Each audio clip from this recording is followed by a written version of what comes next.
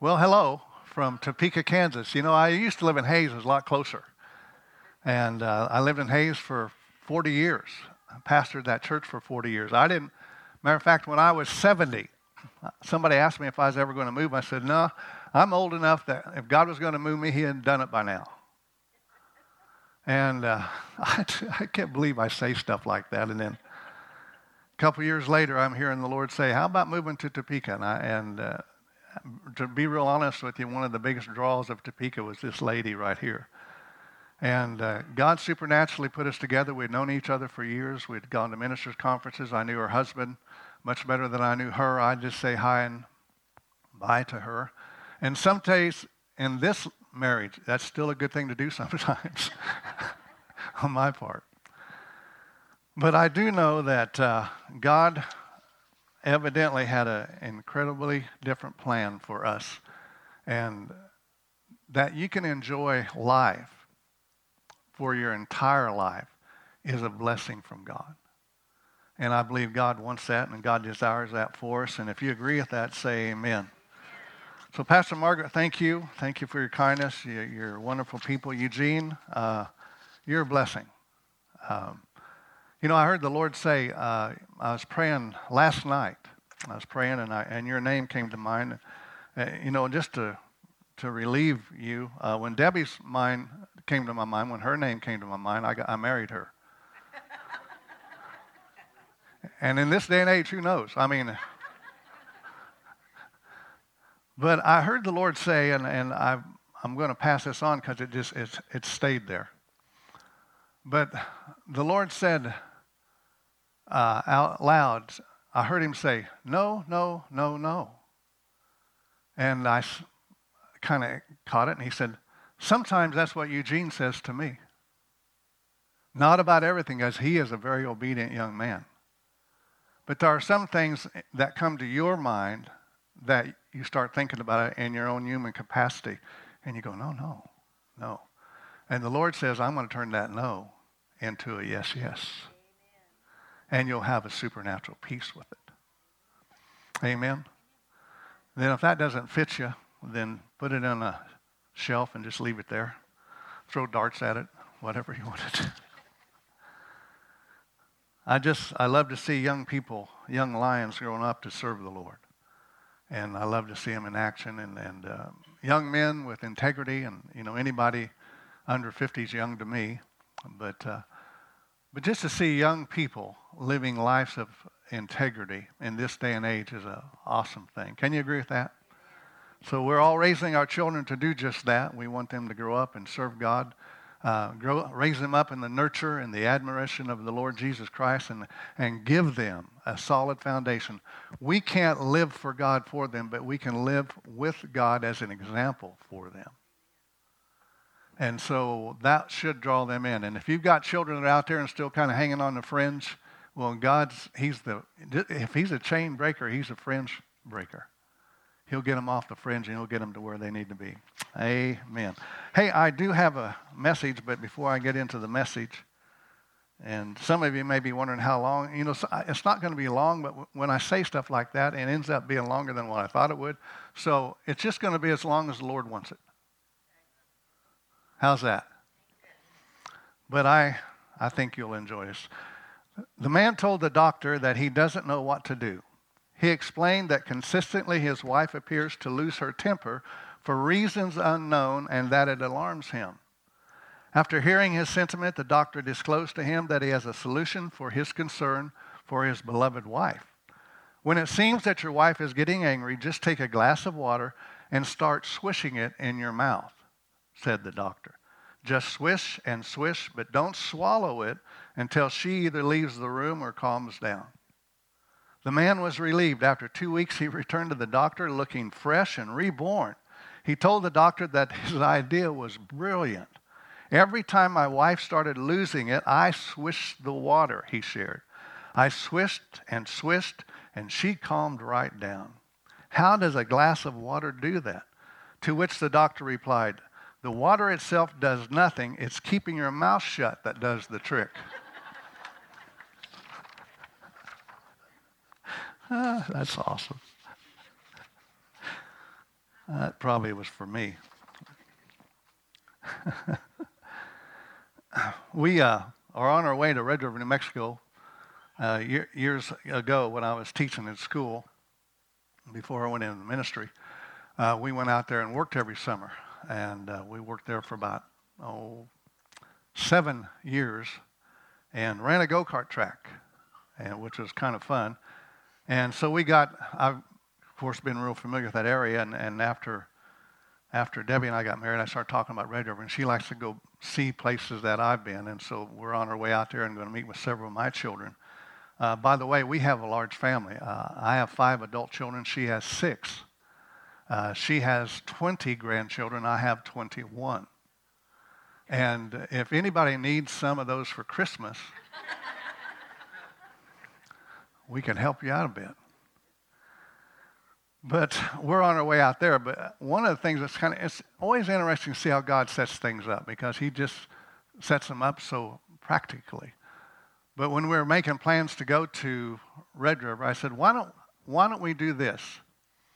Why don't we just drive to Guyman on a Saturday and get up and go to church on a Sunday morning, see Margaret, and then drive on into Red River.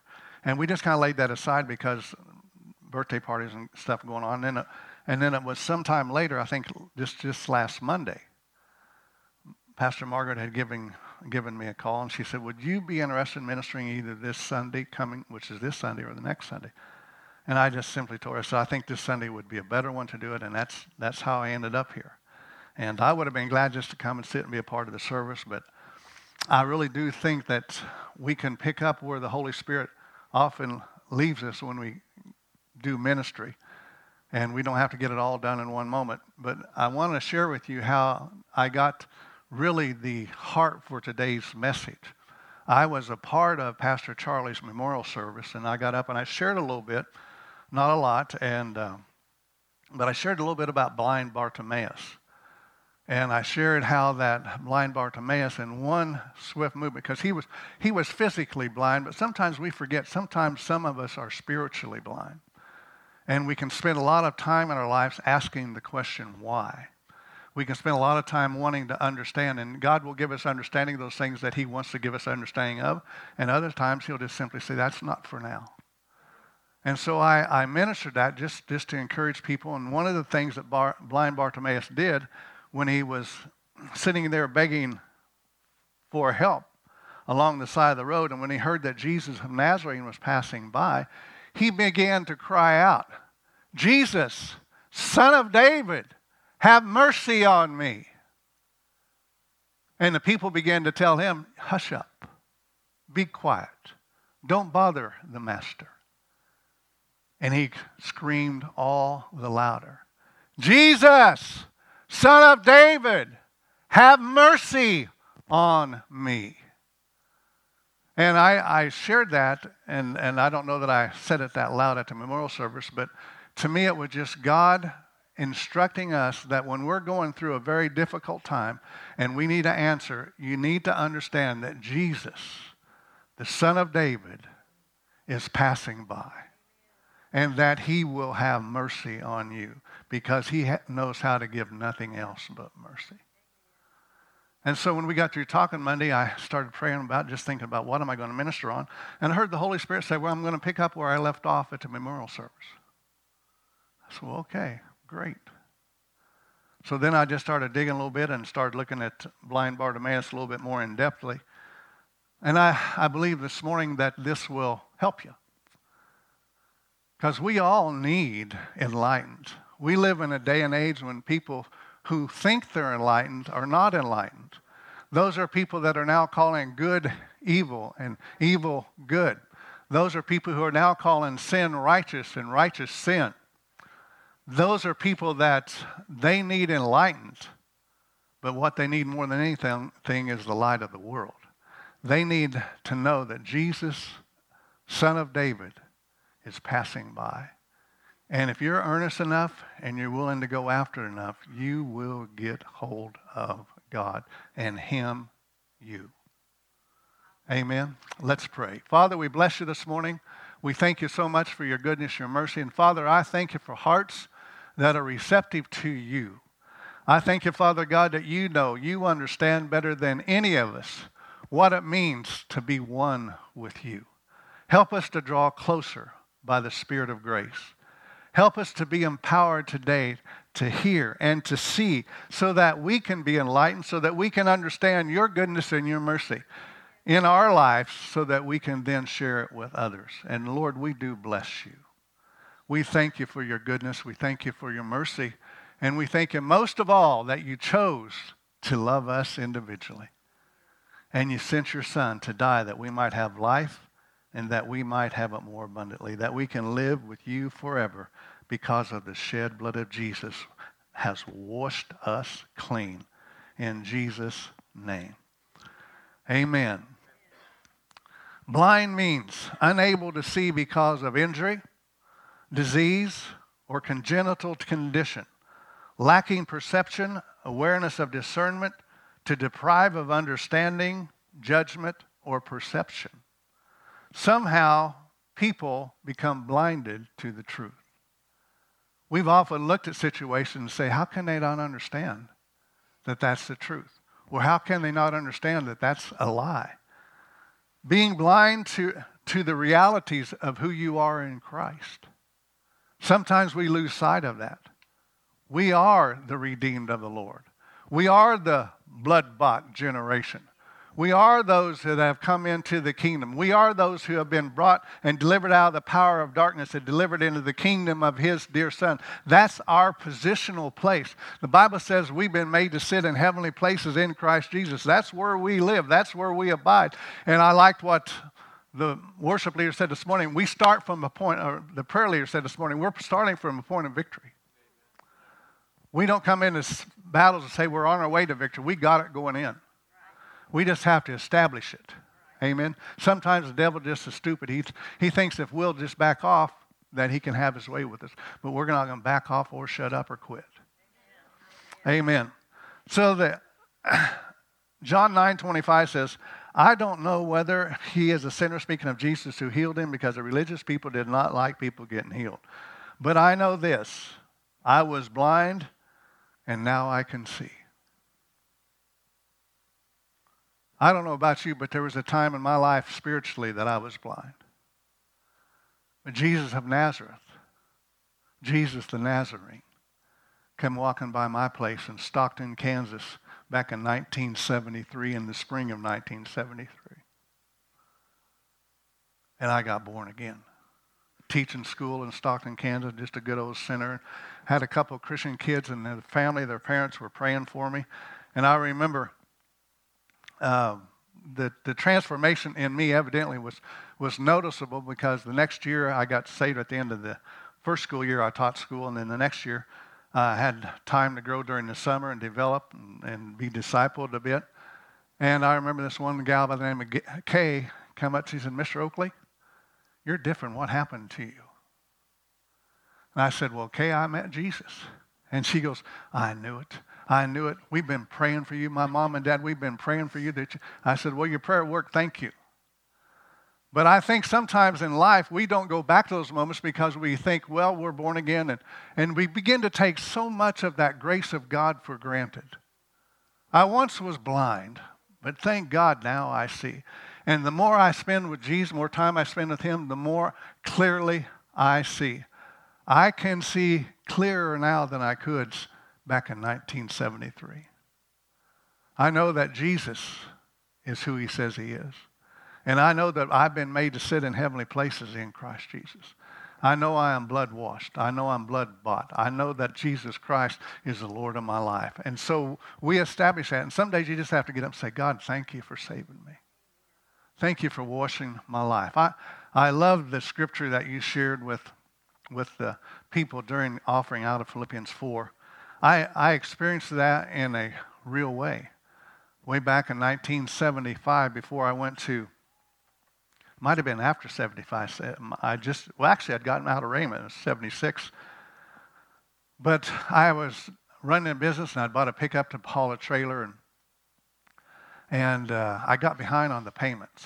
And I was going to get the money, but it just, one of the jobs fell through, and so it kind of left me hanging. And it wasn't anybody's fault but my own. But before it was all said and done, I was behind 4 truck payments.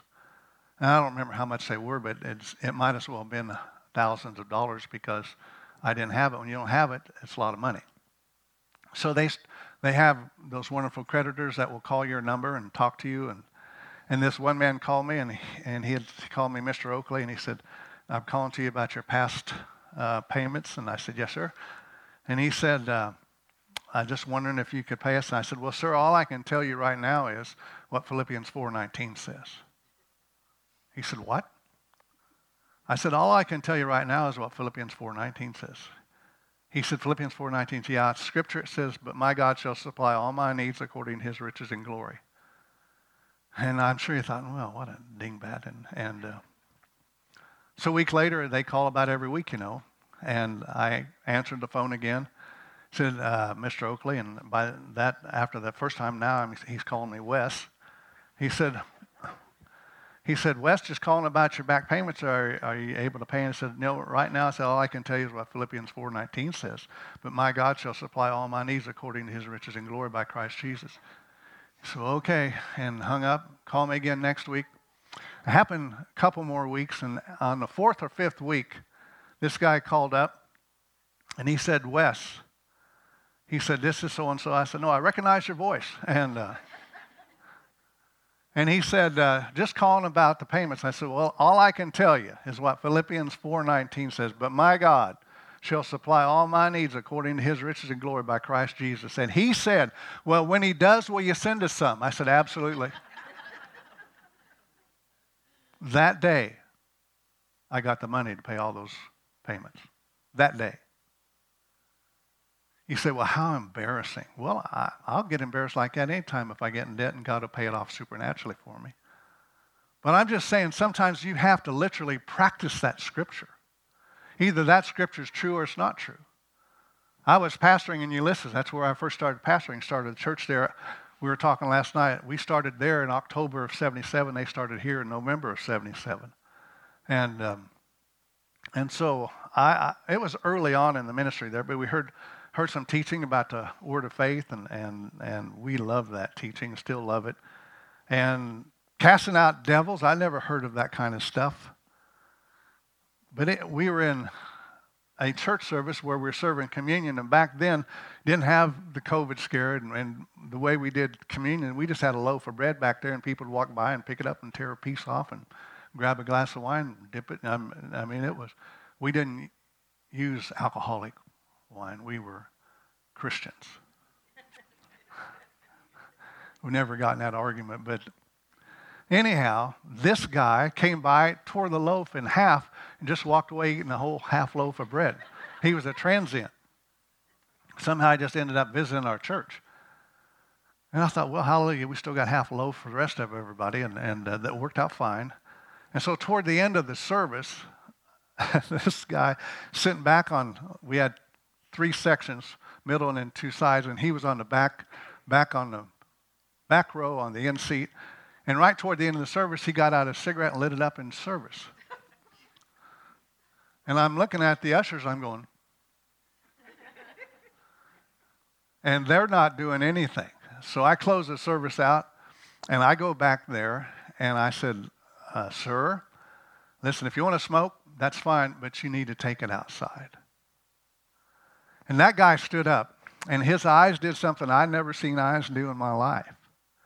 They turned a fiery red, and they just got distorted. And I just said, holy mackerel. And he stood up, and he said in a voice that was not a natural voice, he said, "I'm going to kill you." And I thought, you know what your brain does in moments like that? You're thinking, newspaper report next day, pastor dies in church over a loaf of bread. But anyhow, I looked at this guy, and the thought came, no, wait a minute. There's a word from God that says, "Greater is he who's in me than he who is in the world." And I looked at that guy and I said, you're not going to kill me in the name of Jesus, because greater is he who is in me than he who is in you. And I rebuke you in the name of Jesus. And honest to God, he turned and ran out of that service. Turned and ran. I've had several people ask me, did you chase him? No, I didn't chase him. I'm just glad he left.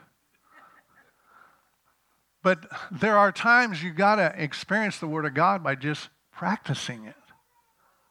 We're afraid to practice it for fear we might be wrong.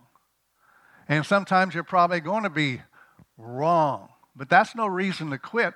That's just more reason to go on. God is there. The Bible says if you fall, he's there to pick you up time and time and time again. Man, I've worried the Lord probably at times in my life. Saying, hey, let me help you back up. Let me help you back up. Let me help you back up. He is forever wanting to help you get back up on your feet. Do not let a failure keep you from going on with God. So here we have blind Bartimaeus, and you say, well, what does he have to do with all this? Let's read in Mark chapter 10. We're going to read through,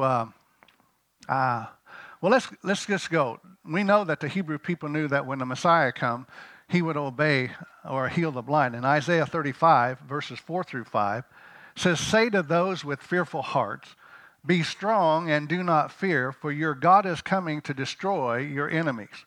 He is coming to save you, and when he comes, he will open the eyes of the blind and unplug the ears of the deaf. I'm thinking Bartimaeus may have known this. They had an idea back in those days, the Jewish people did. If you hung around at all in the synagogues, you probably heard that scripture. And so here we go in Mark chapter 10, verse 46 through 52.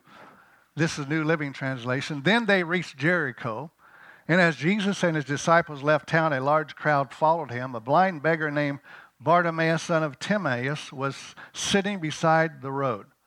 I'm going to call Bartimaeus Bart for short. When Bart heard that Jesus of Nazareth was nearby, he began to shout, Jesus, Son of David, have mercy on me. Again, a Jewish person would have known that he was addressing Jesus as a Messiah, because they knew that's where the Messiah was coming from. He would be a son of David. So he was addressing him as the Messiah. Be quiet, many of the people yelled at him, but he only shouted louder, Son of David, have mercy on me. When Jesus heard him, he stopped and said, tell him to come here. So they called the blind man. Cheer up, they said, come on, he's calling you. So Bart threw aside his coat, jumped up, came to Jesus. What do you want me to do for you? Jesus asked. How many times have you read a passage of scripture like that and say, why didn't Jesus say that to me? He does all the time. We just don't think we're worthy enough for him to say something like that. What do you want me to do for you? And so this blind man answered, my rabbi, the blind man said, I want to see. I want to see. And Jesus said to him, go, for your faith has healed you. Instantly, the man could see, and he followed Jesus down the road. I think sometimes, and we talked a little bit about this last night over supper, and I do think sometimes in the faith world we've gotten to a place where we receive things by faith, but we expect it to take a long time. I think we ought to reverse that. I want it right now. You say, well, you need time to grow, Pastor. You need time to develop. Well, I've had some of those times. I've gone through really, really tough times, and people tell me, they come and say, Pastor, that's just, God's using that for character development. And I'd say, I've had about all the character development I want up to now. Now, I know that's a stupid statement, but that's how you feel in the flesh. But I do know this, that when we pray, we know we receive it then. Why not expect it to manifest then? And if it doesn't, then you're going to be fully at peace with that, because he learned how to live. Peace is a good compass. The peace of God. So Jesus and his disciples, they hear a blind beggar, and all those people are walking before him, and it's causing quite a stir. And this blind man who is blind physically is literally seeing better than all the people that can see with their eyes. Because he recognizes that his hope is walking by. Jesus Christ is our hope. That is true in the Old Testament just like it's true in the New Testament. But somehow he got revelation of that. And he began to cry out, say, Jesus, Son of David, have mercy on me. And this man who was God personified, Jesus Christ, God in the flesh, God Emmanuel, this God stopped when he heard that blind man cry out for him.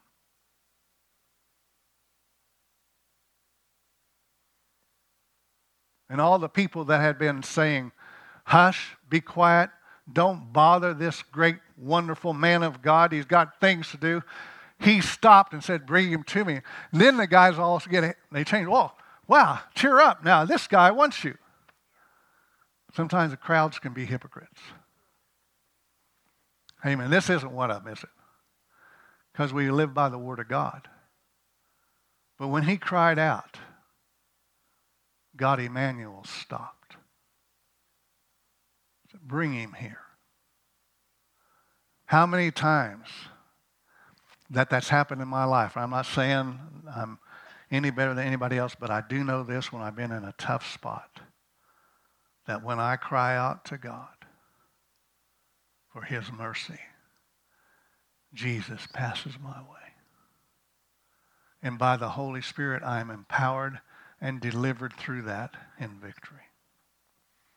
But you got to be willing to just step into that. We don't do it perfectly. Never will, probably. Not until we get to heaven. But why don't we practice here? Why don't we practice here?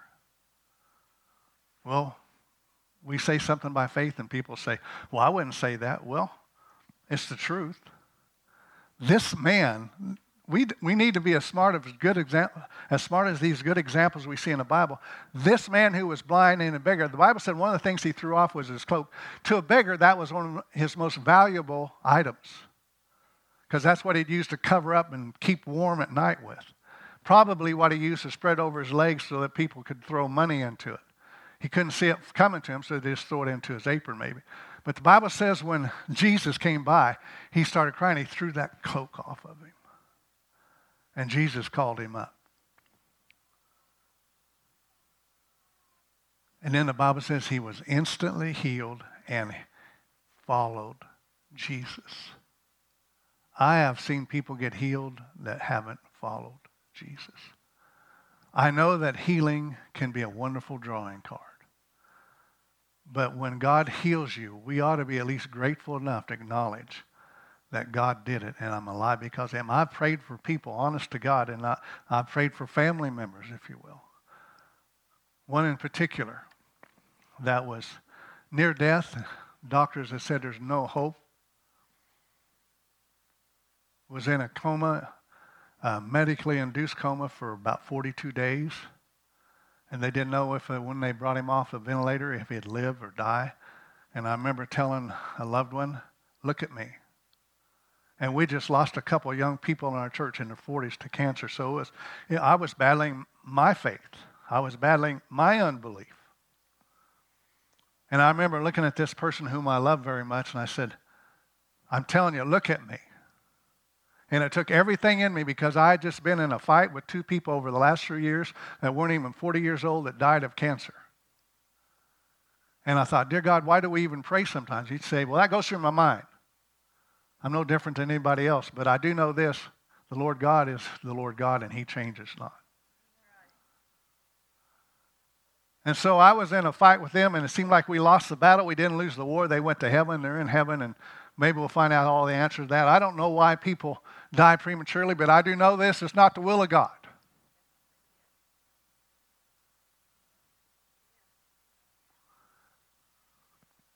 Just like in this day of Bartimaeus, the religious people back in those days, Pharisees, they thought if you were sick, it's because sin was in your life.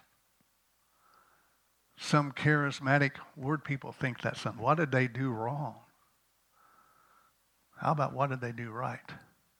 But I looked at this person I loved very much, and their mate maybe not going to live.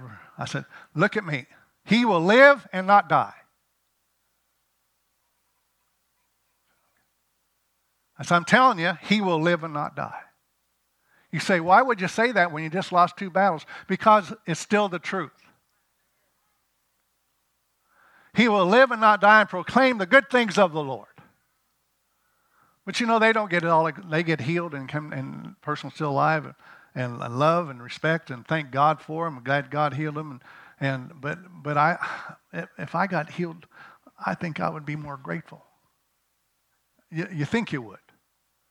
But only you going through a time like that would tell that. But I think if God healed me from a deathbed, I would be kind of grateful. I would be willing to serve him with all my heart, with all my soul, with all my strength.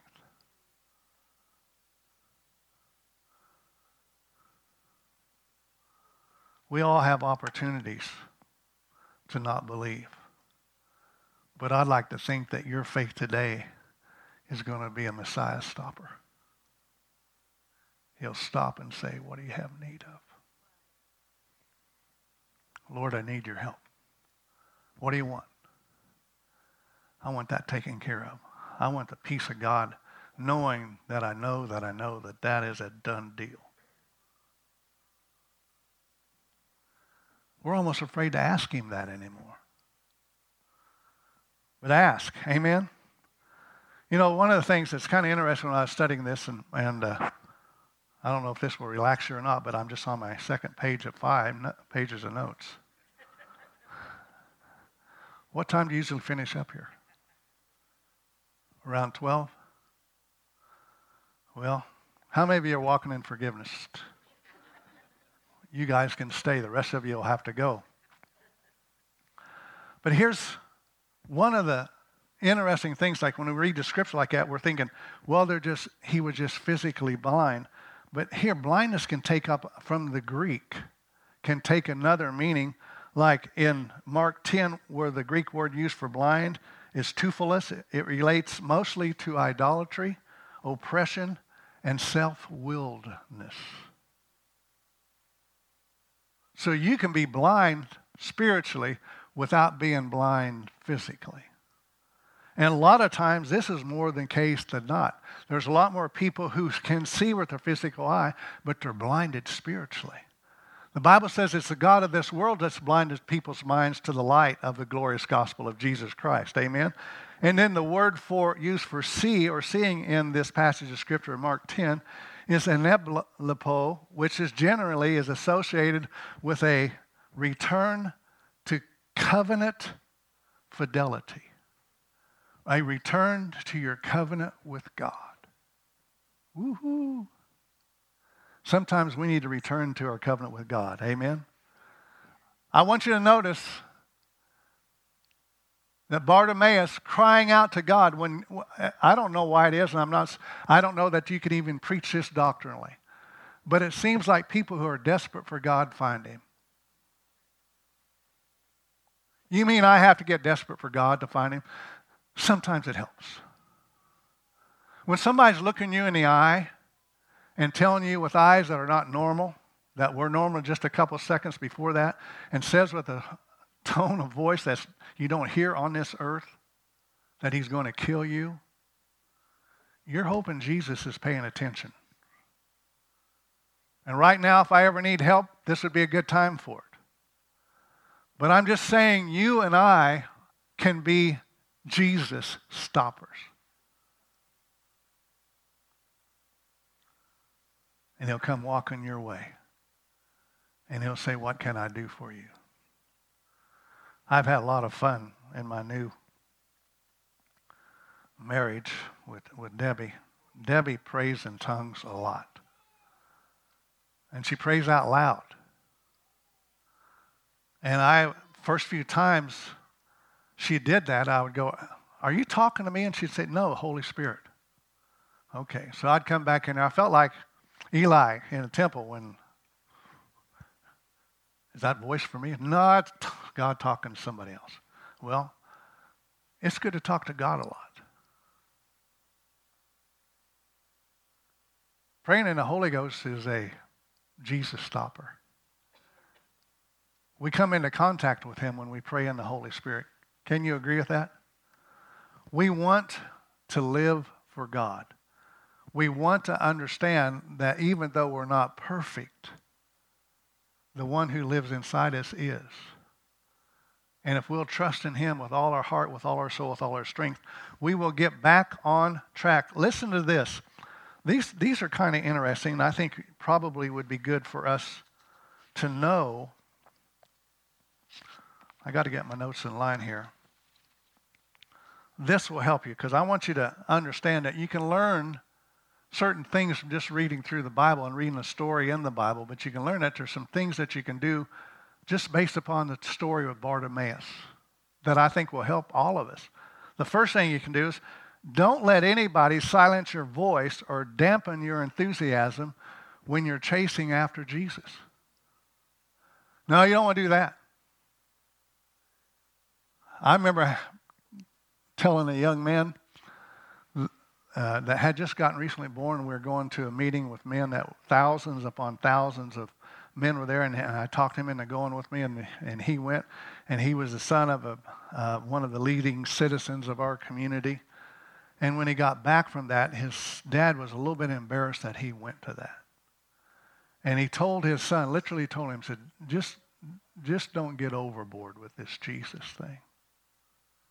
And his son pretty much has done that for 30-some years. Wow. Don't ever silence your voice or let a group of people silence your voice when you're chasing after Jesus. Psalms 50, verse 15. Then call on me when you're in trouble, and I will rescue you and give you glory, and you will give me glory. Call upon me when you're in trouble. I don't know if you've ever been in trouble or not. I don't know if you've ever had any difficulties going on in your life, but the Bible says call upon him when you're in trouble. Secondly, your relationship with God, yours is personal. It's between you and him. Between you and him. God is a relational God and wants an intimate relationship with you. And that's really hard to happen unless you keep your eyes focused on him. Can you say amen? When blind Bartimaeus called out, Jesus stopped. That's a big deal. That's a real big deal. We all ask questions like that when we go through tough times. We cry out to him, Lord, what's going on here? He'll stop and help you through it. Can you say amen? Bart had focus on Jesus. Man, his physical eyes weren't on him, but his spiritual eyes were. And he wasn't going to be deterred by anybody, including a crowd. You can almost be guaranteed of this. Obstacles will be put in your way. Something's going to come to try to get you to turn another way. We've talked about, a little bit about your and Pastor Charlie's history getting ready to go to Rhema, but Debbie and I, we talked about that a lot, and family members try to talk us out of it. Good Christian brothers and sisters try to talk us out of it. They thought, well, you're nuts. Why are you doing something? Why would you uproot your whole family? My mom even said, you just graduated from college. You got a job teaching school. Why in the world do you want to go a different way? Well, because Jesus stopped.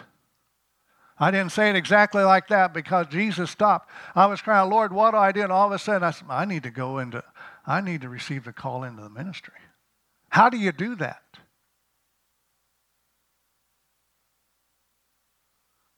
You just start walking with him. What do you need? Lord, I need your direction. I need you getting me to where I need to be. And somehow, by the grace of God, I, with my family, ended up in Tulsa. A few years later, Debbie and her husband ended up there. Same way. They had people that tried to talk them out of it. And I know that the message that we learned there, a lot of people didn't like it. You know why the word of faith is so readily pushed back by a lot of people? Because the word of faith puts the responsibility on you. And most people would rather just believe in the complete sovereignty of God. Whatever happens, good or bad, it's God's will. That's hogwash. Amen. See, the thing about visiting and preaching, you can say stuff like that and then you're leaving. Pastor Mark would have to straighten everything out. But there will be obstacles put in your way. Here's what Hebrews 12, 1 through 2, and I'm going to start in the middle of what he has put up there, but it says, do you see what this means? All these pioneers who blazed the way, all these veterans cheering us on, it means we better get on with it, strip down, start running, and never quit. Bartimaeus threw off his cloak and started running after Jesus. No extra spiritual fat, no parasitic sins. Keep your eyes on Jesus, who both began and finished the race we're in. Study how he, Jesus, did it, because he never lost sight of where he is headed.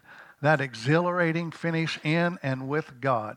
He could put up with anything along the way, cross, shame, whatever. Bart was hungry for God. He would put up with whatever because Jesus stopped, healed him instantly, and he followed Jesus the rest of his life. I have to believe that. So, again, we have a choice when we're walking with God. Don't let anybody silence your voice or dampen your enthusiasm when you're chasing for Jesus. Your relationship with Christ is personal. Obstacles will be put in your way, so be ready to cast them aside. And then number 4, don't pay attention to the crowd. The same people who discouraged and rebuked Bart for crying out now said, cheer up, he's calling you. The crowd is changeable. They don't have as much invested as Bart does.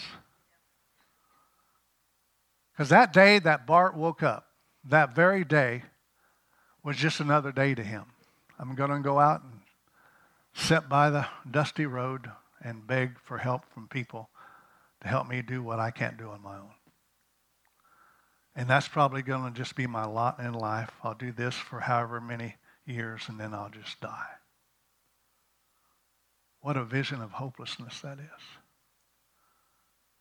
But that day, Jesus of Nazareth, son of David, came walking by. And Bart had enough sense to ask, what's happening here? Oh, don't bother yourself. It's Jesus, the Son of God, walking by. God Emmanuel. They didn't say something like, you just need to be quiet. Nope. I've been sitting here way too long. After a while, you ought to get tired of just sitting there. Start moving. Amen. I'm not saying you don't. I'm just saying sometimes people just sit in the same spot, and that's not what God wants. And then, fourthly, do not pay attention to the crowd. The same people who discouraged and rebuked Bart for crying out now said, cheer up, he's calling you. The crowd is changeable. You got to understand in Hebrews 13:8, it just simply reminds us Jesus Christ is the same what? Yesterday, today, and forever.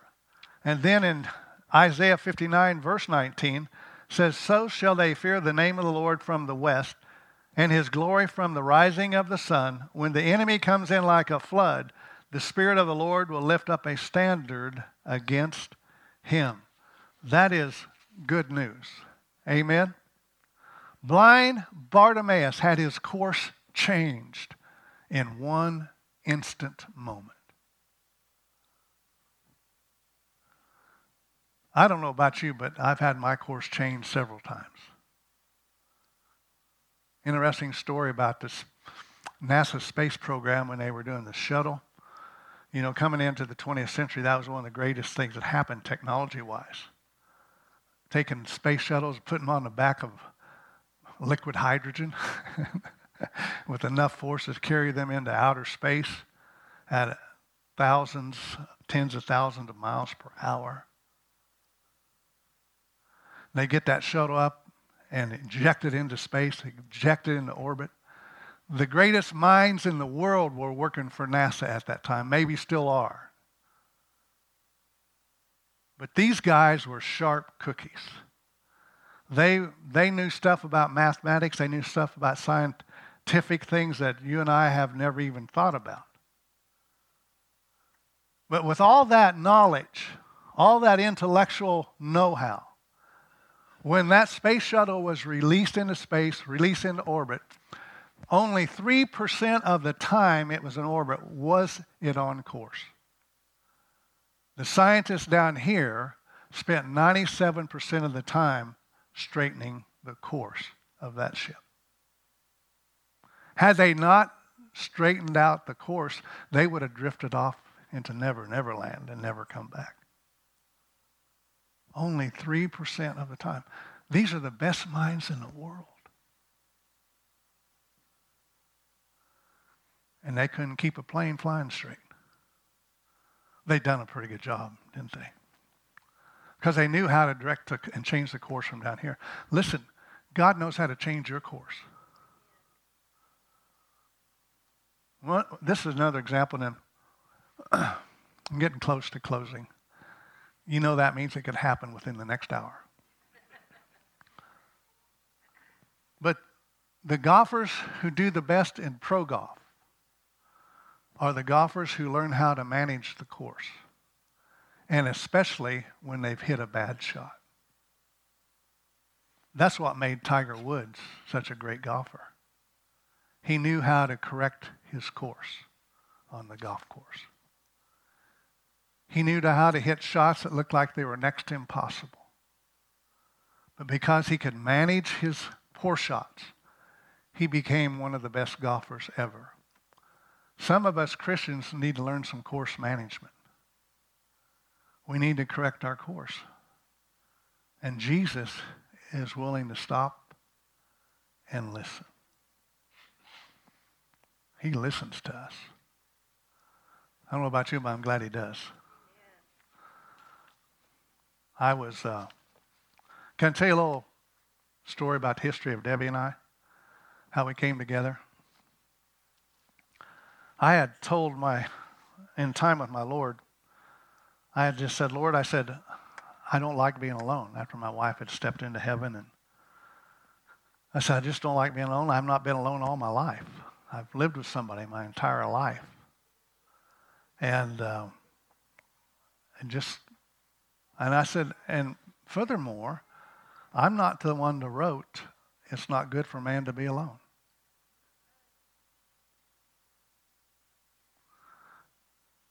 And I said, I'm just believing that. And it was just a short time after that I heard the name Debbie come to my mind. I thought, the only Debbie I could think of that I knew was this Debbie, and I knew that her husband had passed away several years before that. I thought, well, how in the world did that ever happen? And one day, she's having a camp meeting in her church in Topeka, and I tell my son-in-law, that's my associate who's now pastoring the church, took my place when I left. I said, how would you like to go to camp meeting and listen to, I thought at the time it was another guy that was speaking, but he said, that'd be great. So we got up early that next morning and we drove to Topeka, and we went in and saw Debbie from a distance, said hi, and sat and got ministered to. And after the service, she came out and we were talking. She thanked us for coming, and she said, would you like to go out and eat with Joe and I? That was the speaker. And I said, and Tim and I said, well, yeah. And so we went out to eat, and they got in there before I did, and so Debbie and I had to sit in the same booth on the same side. And Debbie had a purse. Lift that purse up. You might need Eugene's help.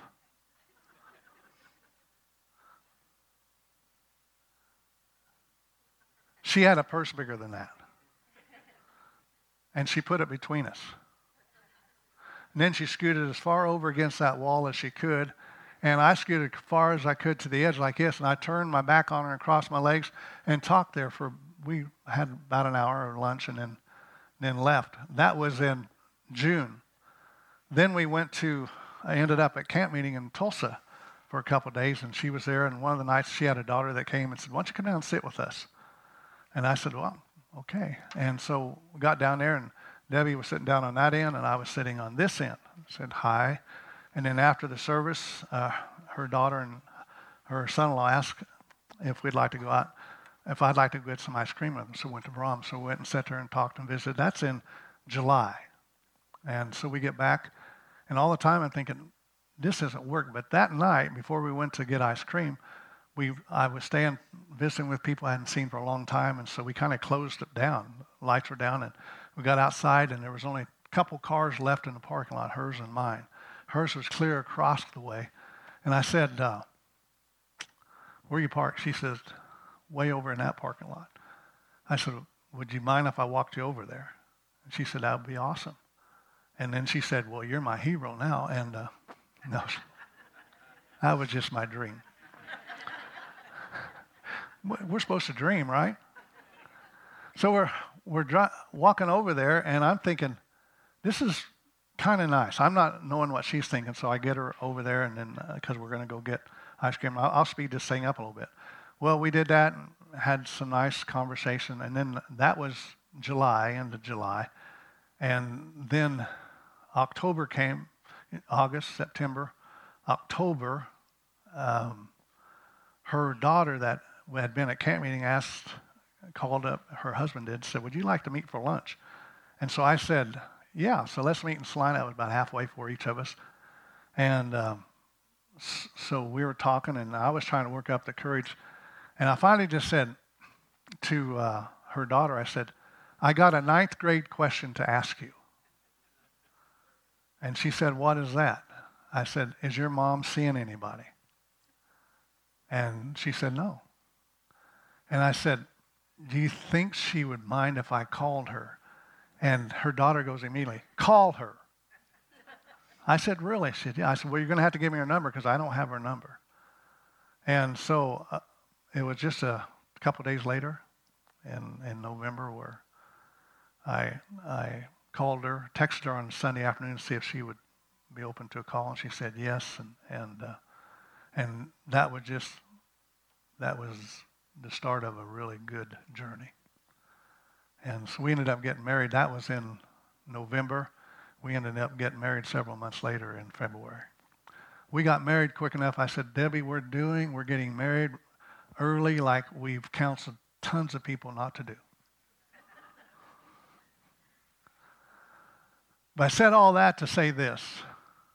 Jesus helps us in every situation in our life.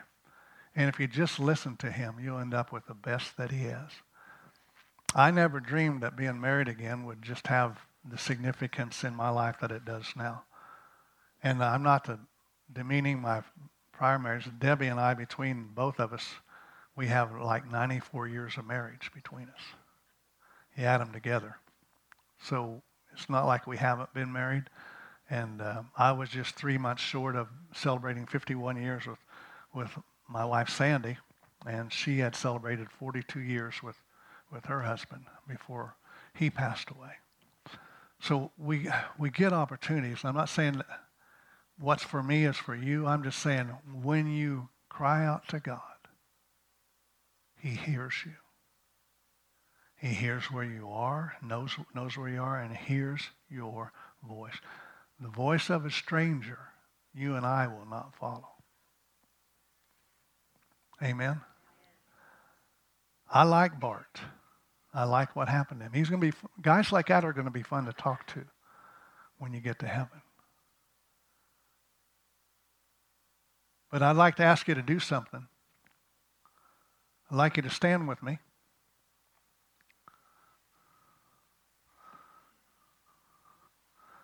But I want you to think about, when's the last time that you really seriously called upon the Lord? Or has your prayer life been like mine sometimes get? Well, rather than good morning, Lord, good morning, good Lord, it's morning. But there needs to be a time in your life, as often as you want it to be, where you literally say, Lord Jesus, would you have mercy on me? Mercy for those moments of omission and not obeying you. Forgiveness in those moments when I haven't done what you have wanted me to do. Forgiveness in that moment when I didn't treat that person the way they needed to be treated. Jesus, have mercy on me. We need a body of believers that can literally distribute the mercy of God because we've experienced it to a world that really does need mercy. Amen. Your household, you may have children that need the mercy of God. If you cry out to God, you'll stop him and he'll listen to you. Amen. So say this with me and say it kind of strong. Jesus, Lord God, have mercy on me. Jesus, Son of David, have mercy on me. God, I want you to get me on the right course by your precious Holy Spirit. And if I need course correction, I receive it now in Jesus' name. And I will not come behind in any good thing. For today is the day that the Lord has made, and I will rejoice and be glad in it. You have just gotten God's attention. You say, well, Pastor Wes, I don't feel anything. He pays attention to words. And he knows the thought and the intent of your heart. Can you say amen? Amen. God loves you a lot. And he wants you to stop him in his tracks. Pastor Margaret, again, thank you so much. Thank you guys. You're great, easy people to minister to. God bless you. Thank you, Wes. Thank you.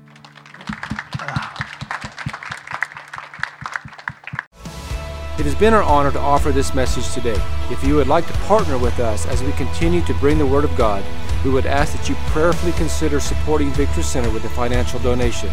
You may do so today via the online giving portal at victorycenter.org. Thank you.